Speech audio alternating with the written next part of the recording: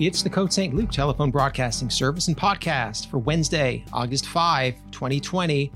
On today's episode, we have an encore presentation of author Emily St. John Mandel, who will be presenting her fifth novel, The Glass Hotel. Her previous novels include Station 11, which was a finalist for the National Book Award and the PEN/Faulkner Award, and she also won the 2015 Arthur C. Clarke Award. The Glass Hotel has been reviewed in the New York Times, The Atlantic, The New Yorker, The Guardian, The Globe and Mail. She's a well-known author. She lives in New York, and she is here to talk to you about her book. We're very excited for that. We also have Morning Book Review, or perhaps it should be called Afternoon Book Review, with Kathy Diamond. Kathy will be speaking about the book The Nickel Boys by Colson Whitehead. Before starting the show, just a quick announcement.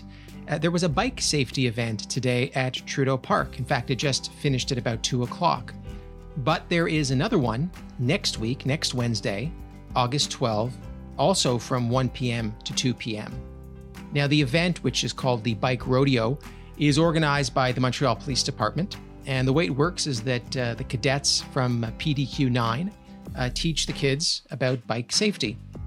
So we encourage folks to bring their kids to learn about bike safety from the cadets at PDQ 9. Parents have to register. If you visit cotestluc.org, you'll find the link on the front page. Click the registration button, and then come next Wednesday, August 12th at 1 p.m. All right, let's start the show. Here is Emily St. John Mandel.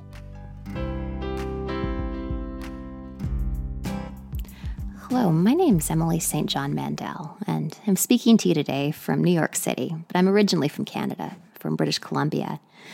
I have a new book that just came out a few weeks ago. It's called The Glass Hotel, published by HarperCollins in Canada. It's a really hard book to try to describe. My starting point for the book was that I wanted to write about white-collar crime. I was really interested in the idea of writing about people caught up in a massive Ponzi scheme. The perpetrators, the victims, the bystanders. I also wanted to write a ghost story. That was something that I'd been thinking about doing for a while. So the result is The Glass Hotel. It's my fifth novel. It came out a few weeks ago. And I thought I'd read to you for a little bit from the book today. The section I'm going to read concerns a woman named Vincent. And I see her as being very much at the heart of this book. She's someone who grew up in a very working class environment, but she was a bartender for years. And what that means is that she becomes quite comfortable dealing with people from a whole range of economic backgrounds. And in the section I'm going to read, she's been kind of swept off her feet. A very wealthy man came into the bar where she worked on Vancouver Island and has swept her off into this very sort of surreal world of money. And I think I'm going to jump right in. Oh, and here's a detail, which is not really a spoiler. I think you get this on the back of the book. The man who she's with, Jonathan, is a criminal. He's running a Ponzi scheme, but she doesn't know it. Sanity depends on order. Within a month of leaving the Hotel Cayette and arriving in Jonathan Alcaides's absurdly enormous house in the Connecticut suburbs, Vincent had established a routine from which she seldom wavered. She rose at 5 a.m. and spent the day in Manhattan, shopping, wandering through art galleries, walking the streets with her video camera, then made her way back to Grand Central Station and a northbound train, in time to be home and dressed in something beautiful by 6 p.m., which was the earliest Jonathan would conceivably arrive home from the office. She spent the evening with Jonathan, but always found a half hour to go swimming at some point before bed.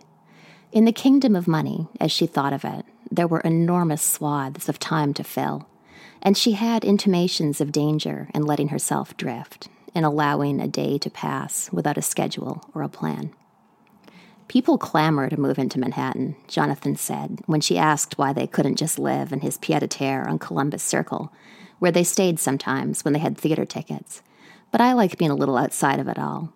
He'd grown up in the suburbs and had always loved the tranquility and the space. I see your point, Vincent said, but the city drew her in. The city was the antidote to the riotous green of her childhood memories. She wanted concrete and clean lines and sharp angles, sky visible only between towers, hard light. Anyway, you wouldn't be happy living in Manhattan, Jonathan said. Think of how much she'd miss the pool. Would she miss the pool? She reflected on the question as she swam. Her relationship with the pool was adversarial. Vincent swam every night to strengthen her will because she was desperately afraid of drowning. Diving into the pool at night. In summer, Vincent drove through the lights of the house, reflected on the surface. In winter, the pool was heated, so she dove into steam. She stayed underwater for as long as possible, testing her endurance. When she finally surfaced, she liked to pretend that the ring on her finger was real and that everything she saw was hers. The house, the garden, the lawn, the pool in which she treaded water. It was an infinity pool, which created a disorienting impression that the water disappeared into the lawn or the lawn disappeared into the water. She hated looking at that edge. Her contract with Jonathan, as she understood it, was that she'd be available whenever he wanted her, in and out of the bedroom. She would be elegant and impeccable at all times. You bring such grace to the room, he'd said. And in return for this, she had a credit card whose bills she never saw, a life of beautiful homes and travel. In other words, the opposite of the life she'd lived before. No one actually uses the phrase trophy wife in conversation, but Jonathan was 34 years older than Vincent. She understood what she was. There were adjustments to be made. At first, living in Jonathan Alcaides's house was like those dreams where you find a door in your kitchen that you never noticed before, and then the door leads into a back hallway that opens up into a never-used au pair's suite, which opens into an unused nursery, which is down the corridor from the master bedroom suite, which is larger than your entire childhood home. And then later you realize that there's a way of getting from the bedroom to the kitchen without setting foot in either of the two living rooms or the downstairs hall. In her days working in hotels, Vincent had always associated money with privacy. The wealthiest hotel guests have the most space around them, suites instead of rooms, private terraces, access to executive lounges. But in actuality, the deeper you go into the kingdom of money, the more crowded it gets, people around you in your home all the time, which was why Vincent only swam at night. In the daytime, there was the house manager, Gil, who lived with his wife, Anya, in a cottage by the driveway. Anya, who was the cook, supervised 3 young women who kept the house clean and did laundry and accepted grocery deliveries and such. There was also a chauffeur who had an apartment over the garage, and a silent groundskeeper who maintained everything outside of the house. Every time Vincent looked up, someone was nearby, sweeping or dusting or talking on the phone to the plumber or trimming a hedge. It was a lot of people to contend with, but at night the staff retreated into their private lives, and Vincent could swim in peace without feeling watched from every window. "I'm glad you're enjoying the pool," Gil said. "The pool design consultant spent so much time on it, and I swear no one ever used it before you got here." She was in the pool when she first met Jonathan's daughter, Claire. It was a cool evening in April, steam rising from the water. She'd known Claire was coming over that evening, but she hadn't expected to surface and find a woman in a suit staring at her through the steam like a goddamned apparition, standing perfectly still with her hands clasped behind her back. Vincent gasped aloud, which in retrospect wasn't endearing. Claire, who had obviously just come from the office, was a very corporate-looking woman in her late 20s. "You must be Vincent." She picked up the folded towel that Vincent had left on a lawn chair and extended it in a get-out-of-the-pool kind of way. So Vincent felt she had no choice but to climb the ladder and accept the towel, which was irritating because she'd wanted to swim for longer. "You must be Claire," she said. Claire didn't dignify this with a response. Vincent was wearing a fairly modest one-piece swimsuit, but felt extremely naked as she toweled off. "Vincent's an unusual name for a girl," Claire said, with a slight emphasis on girl that struck Vincent as uncalled for. "I'm not that young," Vincent wanted to tell her, because at 24 she didn't feel young at all. But Claire was possibly dangerous, and Vincent hoped for peace. So she answered in the mildest tone possible. "My parents named me after a poet, Edna St. Vincent Millay." Claire's gaze flickered to the ring on Vincent's finger. Well, she said, we can't choose our parents, I suppose. What kind of work do they do? My parents? Yes. They're dead. Claire's face softened a little. I'm sorry to hear that, she said. They stood staring at one another for a beat or two. Then Vincent reached for the bathrobe that she'd left on a deck chair. And Claire said, sounding more resigned than angry now, Did you know you're 5 years younger than me? We can't choose our ages either, Vincent said. Ha. Not a laugh, just a spoken word. Ha. Well, we're all adults here. Just so you know, Claire said, I find this situation absurd, but there's no reason we can't be cordial with one another. She turned away and walked back into the house. Vincent's mother had read a lot of poetry, having formerly been a poet herself. When Edna St. Vincent Millay was 19 years old in 1912, she began writing a poem called Renaissance that Vincent must have read 1,000 times in childhood and adolescence. Millay wrote the poem for a competition. The poem didn't win, but it nonetheless carried an electric charge that transported her from the drudgery of New England poverty to Vassar College, from there into the kind of bohemia that she dreamed of all her life. A different kind of poverty, the Greenwich Village circa 1917 variety. Poverty, but with late-night poetry readings and dashing friends. The point is, she raised herself into a new life by sheer force of will, Vincent's mother had said. And Vincent wondered, even at the time, she would have been about 11, what that statement might suggest about how happy Vincent's mother was, about the way her own life had gone. This woman who'd imagined writing poetry in the wilderness, but somehow found herself sunk in the mundane difficulties of raising a child and running a household in the wilderness instead. There's the idea of wilderness, and then there's the unglamorous labor of it, the never-ending grind of securing firewood, bringing in groceries over absurd distances, tending the vegetable garden and maintaining the fences that keep the deer from eating all the vegetables, repairing the generator, remembering to get gas for the generator, composting, running out of water in the summertime, never having enough money because job opportunities in the wilderness are limited, managing the seething resentment of your only child who doesn't understand your love for the wilderness and asks every week why you can't just live in a normal place that isn't wilderness, etc. What Vincent's mother probably wouldn't have imagined, a life, an arrangement, in which Vincent wore a wedding ring but was not actually married. I want you close, Jonathan said at the beginning, but I just don't want to get married again. His wife, Suzanne, had died only 3 years earlier. They never said her name. But while he didn't want to marry Vincent, he did feel that wedding rings created an impression of stability. In my line of work, he said, managing other people's money, steadiness is everything. If I take you out to dinner with clients, it's better for you to be a beautiful young wife than a beautiful young girlfriend. Does Claire know we're not married? Vincent asked the night Claire appeared by the pool. By the time Vincent had come in and showered, Claire had already left. Vincent found Jonathan alone in the south living room with a glass of red wine and the Financial Times. Only 2 people in the world know that, he said. You and me. Come here. Vincent came to stand before him in the lamplight. He ran his fingertips down the length of her arm and then turned her around and slowly unzipped her dress. But what kind of man lies to his daughter about being married? There were aspects of the fairy tale that Vincent was careful not to think about too much at the time, and later her memories of those years had an abstracted quality, as if she'd stepped temporarily outside of herself.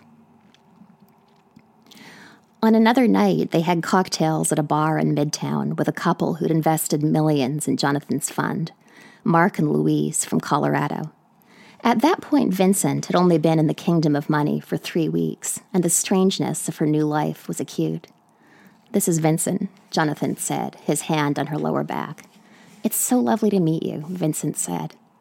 Mark and Louise were in their 40s or 50s, and after a few more months with Al-Qaeda, she would come to recognize them as typical of a particular Western subspecies of moneyed people, as wealthy as their counterparts in other regions, but prematurely weathered by their skiing obsession. It's so great to meet you, they said, and Louise caught sight of Vincent and Jonathan's rings in the round of handshakes. "Oh, my goodness, Jonathan," she said, "are congratulations in order?" "Thank you," he said, in such a convincing tone of bashful happiness that for a disorienting moment, Vincent entertained the wild thought that they were somehow actually married. "Well, cheers," Mark said, and raised his glass. "Congratulations to the both of you. Wonderful news, just wonderful." "Can I ask," Louise said, "big wedding, small?"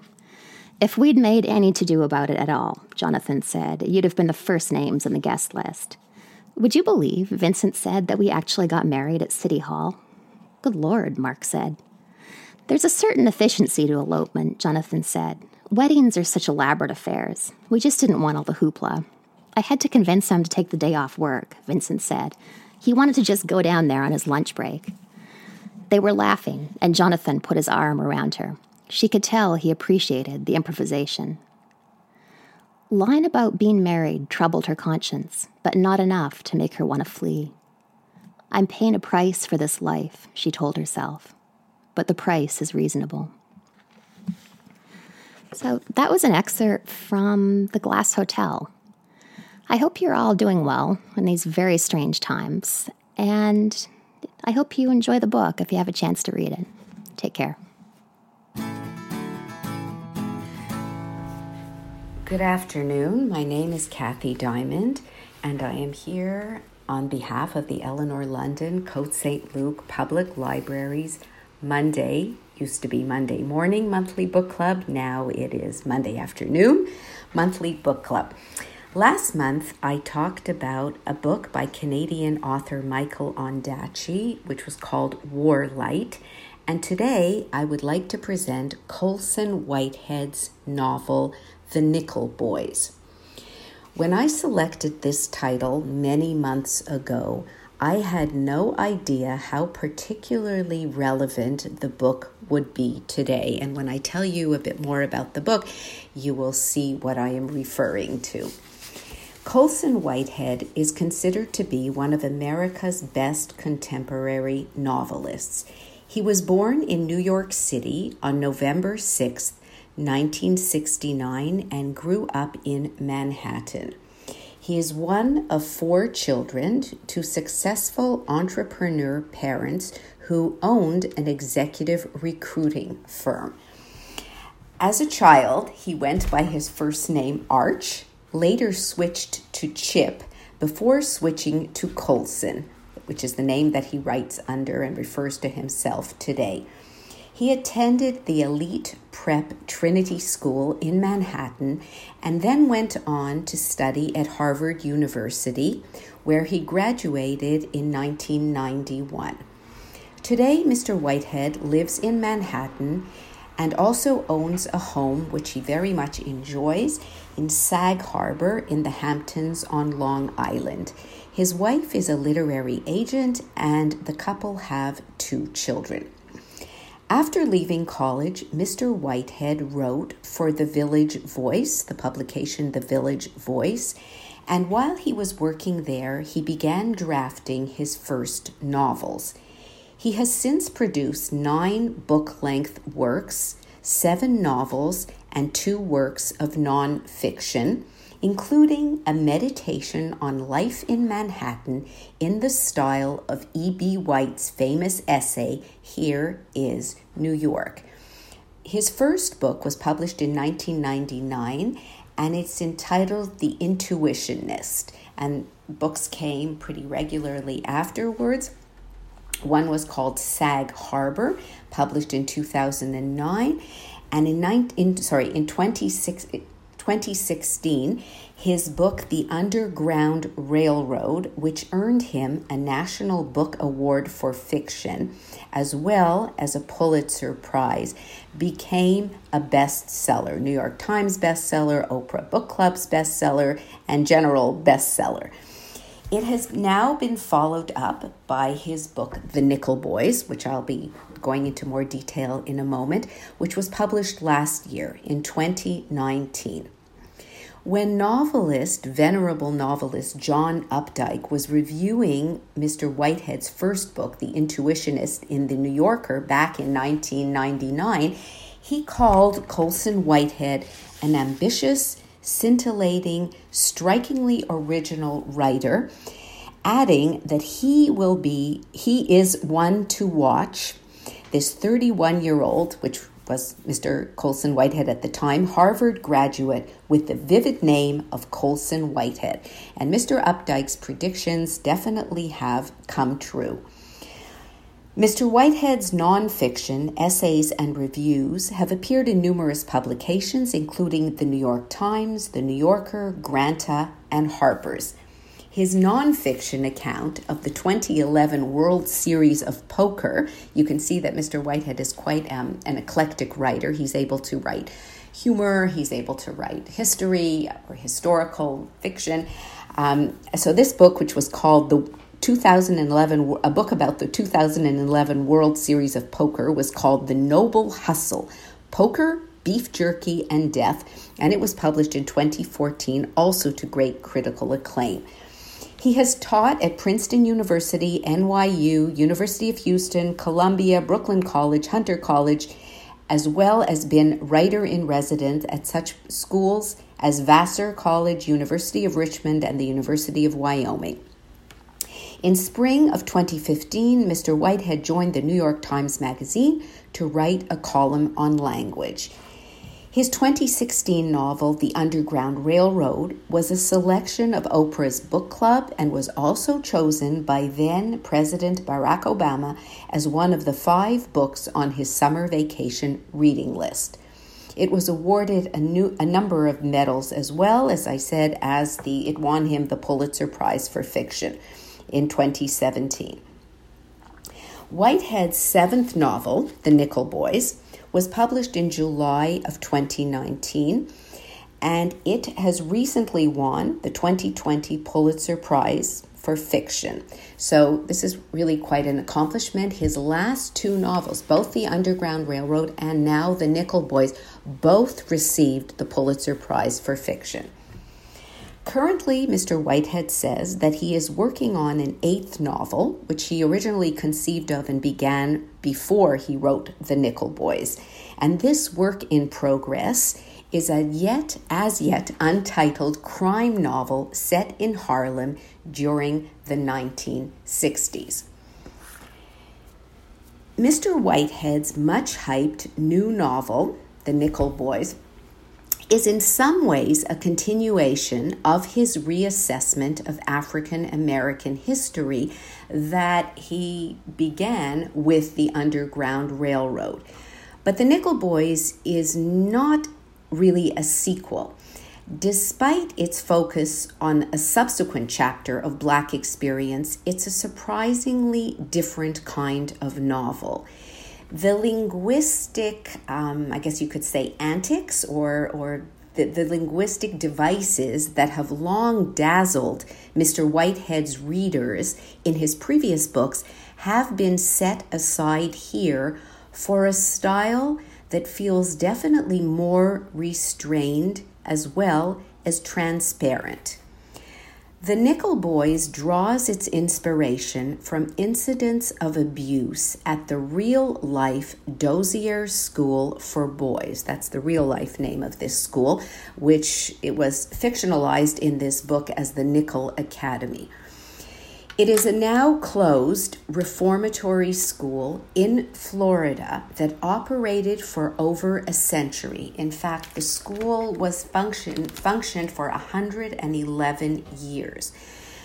Though the facility opened with apparently good intentions to bring a more enlightened approach to the treatment of troubled and orphaned youngsters, it devolved into an underworld of torture, rape, and murder. Just last year, Florida officials, this is in 2019, Florida officials announced plans to search the campus of this school for yet more bodies hidden in unmarked graves. Mr. Whitehead, in his acknowledgments at the end of the book, explains that he only learned about this place in 2014 when he read a lengthy expository article in the Tampa Bay Times. And you can read this article. It's really very interesting. I did. If you search the name of the school, the Dozier School for Boys in Florida, and you read this article, and you see where Mr. Whitehead got the material for this story. Mr. Whitehead's novel opens with a similar announcement about a state investigation into crimes once committed at a shuttered reformatory school. In the book, he calls it the Nickel Academy. Archaeology students are surveying the old campus and have discovered an unmarked grave that had been neatly erased from history. I'd just like to read you a little bit from the prologue of the book so you get an idea of Mr. Whitehead's writing style. Even in death, the boys were trouble. The secret graveyard lay on the north side of the Nickel campus in a patchy acre of wild grass between the old work barn and the school dump. The field had been a grazing pasture when the school operated a dairy, selling milk to local customers, one of the state of Florida's schemes to relieve the taxpayers' burden of the boys' upkeep. The developers of the office park had earmarked the field for a lunch plaza, with 4 water features and a concrete bandstand for the occasional event. The discovery of the bodies was an expensive complication for the real estate company awaiting the all clear from the environmental study, and for the state's attorney, which had recently closed an investigation into the abuse stories. Now they had to start a new inquiry, establish the identities of the deceased and the manner of death, and there was no telling when the whole damn place could be razed, cleared, and neatly erased from history, which everyone agreed was long overdue. All the boys knew about that rotten spot. It took a student from the University of South Florida to bring it to the rest of the world, decades after the first boy was tied up in a potato sack and dumped there. When asked how she spotted the graves, Jody said, the student, "The dirt looked wrong. The sunken earth, the scrabbly weeds." Jody and the rest of the archaeology students from the university had been excavating the school's official cemetery for months. The state couldn't dispose of the property until the remains were properly resettled, and the archaeology students needed field credits. With stakes and wire, they divided the area into search grids, dug with hand shovels and heavy equipment. After sifting the soil, bones and belt buckles and soda bottles lay scattered on their trays in an inscrutable exhibit. "They called this a school," Professor Carmine said. "You can hide a lot in an acre in the dirt." One of the boys or one of their relatives tipped off the media. The national press picked up the story, and people got their first real look at the reform school. Nickel had been closed for 3 years. So if you remember, I said that the school closed in 2011, and this excavation was taking place in 2014. And this explained how the grounds had been vandalized, standard teenage vandalism. Even the most innocent scene, a mess hall or the football field, came out sinister. No photographic trickery necessary. The footage was unsettling. Shadows crept and trembled at the corners, and each stain or mark looked like dried blood, as if every image caught by the video rig emerged with its dark nature exposed. The nickel you could see going in, and then the nickel you couldn't see coming out. And that's the bit from the prologue that I wanted to read to you. So this is how the book opens. Mr. Whitehead returns to that contemporary story of how the this archaeological dig is taking place by these students. He returns to that storyline periodically throughout his book, The Nickel Boys, but his real interest lies in what happened back in the 1960s. The hero of his novel is a young boy by the name of Elwood Curtis, a painfully earnest African-American teenager. He is smart, hardworking, and self-righteous enough to impress his elders and irritate his friends. He considers a record album of the Reverend Martin Luther King Jr.'s speeches the best gift he has ever received. And I'd just like to read you another bit from the first chapter of the book, talking about this gift of a record that he received from his grandmother. Elwood received the best gift of his life on Christmas Day, 1962, even if the ideas it put in his head were his undoing. This is such a sentence. Martin Luther King at Zion Hill was the name of the album, the only album he owned, and it never left the turntable. His grandmother Harriet had a few gospel records, which she only played when the world discovered a new, mean way to work on her. And Elwood was not allowed to listen to the Motown groups or popular songs like that on account of their licentious nature. His grandmother was a very religious and stern woman. She brought him up properly. The rest of his presents that year were clothes, a new red sweater, socks, and he certainly wore those out, but nothing endured such good and constant use as the record. Every scratch and pop it gathered over the months was a mark of his enlightenment, tracking each time he entered into a new understanding of the Reverend's words, the crackle of truth. That's how Mr. Whitehead describes this record, this prized possession of young Elwood's life. He listens to the speeches of the Reverend Martin Luther King Jr. over and over again. He reads about the protests and the bus boycotts in Life magazine, and he dreams of one day joining those brave witnesses in the civil rights cause. He knows that the battle will be hard, but he is convinced that justice will not forever be deferred, nor victory delayed. From the start, Mr. Whitehead emphasizes Elwood's naivete. The boy refuses to acknowledge that this is a culture designed to humiliate and crush African Americans. Even when he is arrested, and this is what happens in the story, Elwood is arrested. He is hitchhiking one day when he's very excited because he's going to visit the new school, and he's a very smart boy, and he's been mentored by a teacher, and he has an opportunity to start at a new technical college.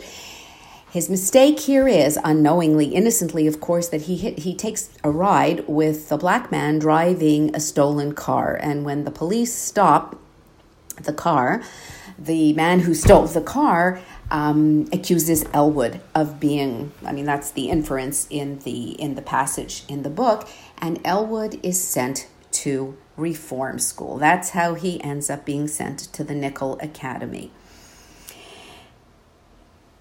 And throughout all of this, so even when Elwood is arrested on this flimsiest of evidence, mistakenly arrested, that he still clings to his faith that goodness will be rewarded and that the rule of law will prevail. The Nickel Academy, as Mr. Whitehead presents it, is a place of well-groomed exteriors and encouraging principles. The superintendent lays out a system of discipline intended to lead young inmates, who are called students, euphemistically, toward greater responsibility and improved behavior. They put the boys' fates in their own hands, one of the staff explains. It's up to you. This is what Elwood is told when he first gets taken to the Nickel Academy. The whole enterprise sounds as American as apple pie and Ben Franklin. Elwood consoles himself with the notion that he just had to keep doing what he had always done. Act right. And if he would act right, then success would follow. We, the readers, of course, have a feeling that this will be otherwise. At the end of his first day at Nickel Academy, Elwood falls asleep to a bone-chilling sound that we know will soon shatter his tender hopes. But that doesn't really matter in this book because it's not meant to be a story of suspense. We already come to this story, we the readers, knowing what lurks in the vestry, in the dormitory, the detention center, the jail cell, in any closed and unsupervised place where people are subjected to the whims of perverse men. But, and this is what makes the book bearable to read, almost bearable, some places not quite, that he reveals the clandestine atrocities of the Nickel Academy with just enough restraint to keep us in a state of wincing dread. He is superb at creating allusions to things, such as pain. When he refers to pain, it's a reference to a fractured wrist chained to a tree. And we know in our imagination, we can imagine what went along with this fractured wrist chained to a tree. And that's the true horror of the story. So this Elwood, our Elwood Curtis, the hero, the protagonist of the story, is when we first meet him, he's a diligent senior at a segregated Tallahassee high school that at the time functioned like so many others as if the Supreme Court had never ruled on Brown versus the Board of Education. And this intelligent and hardworking, credit to his race, as Elwood was known, who stars in his high school students' annual emancipation play. This boy who clings so hard to the illusion that the free world is within his grasp too. He perseveres, he tries. He came from a home that may have had no television, but with the Life magazines that he read and the recording, the only record, as I said, that he owns of Martin Luther King and Zion Hill, this is what keeps him going. And yet, he is nonetheless sent to this reform school, this horrible, horrible place where the staff, where the violent offenders were the staff. And there was, as Mr. Whitehead describes, there was a white section, there was a white dormitory, a dormitory for the white boys and a dormitory for the black boys. So there were white boys there as well, also treated viciously, although, as he describes it, allocated marginally better food and slightly less hard labor than their segregated black peers. One of the best scenes in the story, one of the most powerful scenes, is a scene of the annual black versus white boys boxing match. And this is an addictive blood sport for the salivating locals. It's fixed. Of course, the results are fixed, which Elwood, again, the naive, innocent that he is, doesn't realize this. But the locals come and they watch this. That's one of the most, and the sound of the fights, and you can just imagine this when you're reading this chapter. Whitehead wrestles with the words Colson Whitehead, the author, wrestles with the words of Dr. Martin Luther King throughout the story, these words that are so firmly implanted in young Elwood, now a resident of this horrific Nickel Academy.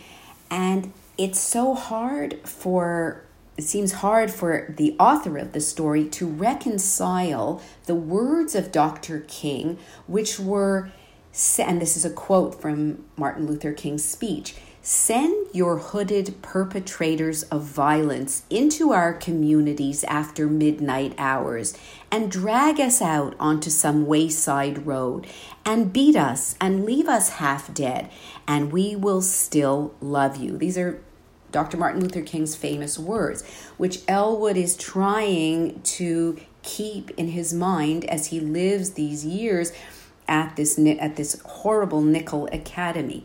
But the question remains, and this is the question that the author is grappling with in this book: how can these words of Dr. Martin Luther King be true? How can a black person trust, or anyone trust, in the ultimate decency that lived in every heart, if they see what is going on around them? If, as Elwood sees, they are only out to break you. Could it possibly be true that hate cannot drive out hate, that only love can do that, as Dr. Martin Luther King said? What a thing to ask, Elwood can't help thinking as the story goes on. What an impossible thing. And so the story continues. It describes the boxing match. It describes the cruelty that the boys endure. It describes what happens to Elwood when he and his friend, who is a much more street smart and savvy and practical boy by the name of Turner, who befriends our naive, innocent Elwood, and the two of them try to escape. But escape doesn't happen very easily, because any of the boys who escape are chased after, of course, and usually brought back. Whether they're brought back alive or not is something that happens in the story. But the real focus of the novel, and while we're reading it, Whitehead just keeps us in this state, as I said, he writes with just enough restraint to keep us reading, able to read, but in this state of dread. The novel's real focus, though, is not this relentless flow of abuse that Elwood is living through at the Nickel Academy, but his reaction to it. Because, as I said, he keeps thinking of Dr. King's remarks about the degradations of Jim Crow and the need to transform that degradation into action. Elwood tells himself, "I am stuck here, but I'll make the best of it." You could almost cry when you read this line. He persists in imagining that he can chisel each roadblock into another stepping stone along his inspiring path beyond adversity.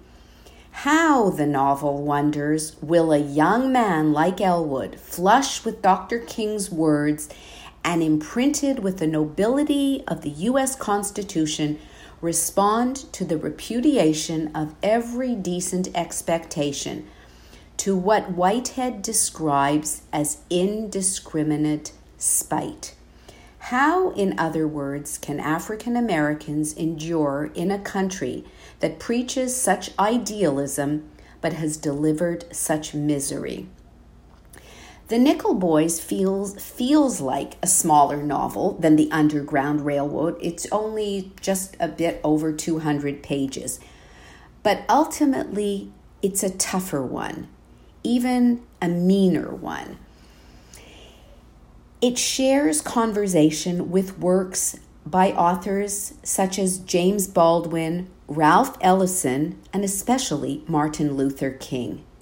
In the trials of its hero, young Elwood, Whitehead dares to test the great preacher's doctrine of inexorable love. Whitehead, it seems, he is questioning Dr. King's Dr. King's doctrine of if you just love them enough, if you just turn the other cheek, then eventually right and justice will prevail. Will it really be so, it seems, that Mr. Whitehead is asking in this book? King promised his white oppressors that we will still love you. In the comfort of his grandmother's house, until he gets taken to the notorious Nickel Academy, Elwood found that audacious promise powerful and inspiring. But in the factory of agony that is the Nickel Academy, he finally realizes what a thing to ask. And what a troubling novel this is. It shreds any easy confidence in the triumph of goodness and leaves in its place a hard and bitter truth about the ongoing American experiment. One that we are seeing the results of these very days and weeks. Thank you very much for listening, and I hope to meet you again at next month's Book Talk. Well, that is today's episode of the Côte St. Luc podcast. We hope you enjoyed it. Thank you to our guests, and thank you to you for listening here today. The show is produced by me, Darrell Levine. The telephone broadcasting service and podcast was launched as a way to get content into your home during the pandemic period. As you know, we had to stop our events at the library and at Parks and Recreation, so we hope you're enjoying the podcast as a sort of a virtual way of getting the content to you so you can hear your favorite speakers at home. If you're enjoying the podcast, please leave us a rating and a review at Apple Podcasts. Every rating and review helps others to find the show. Have a great day.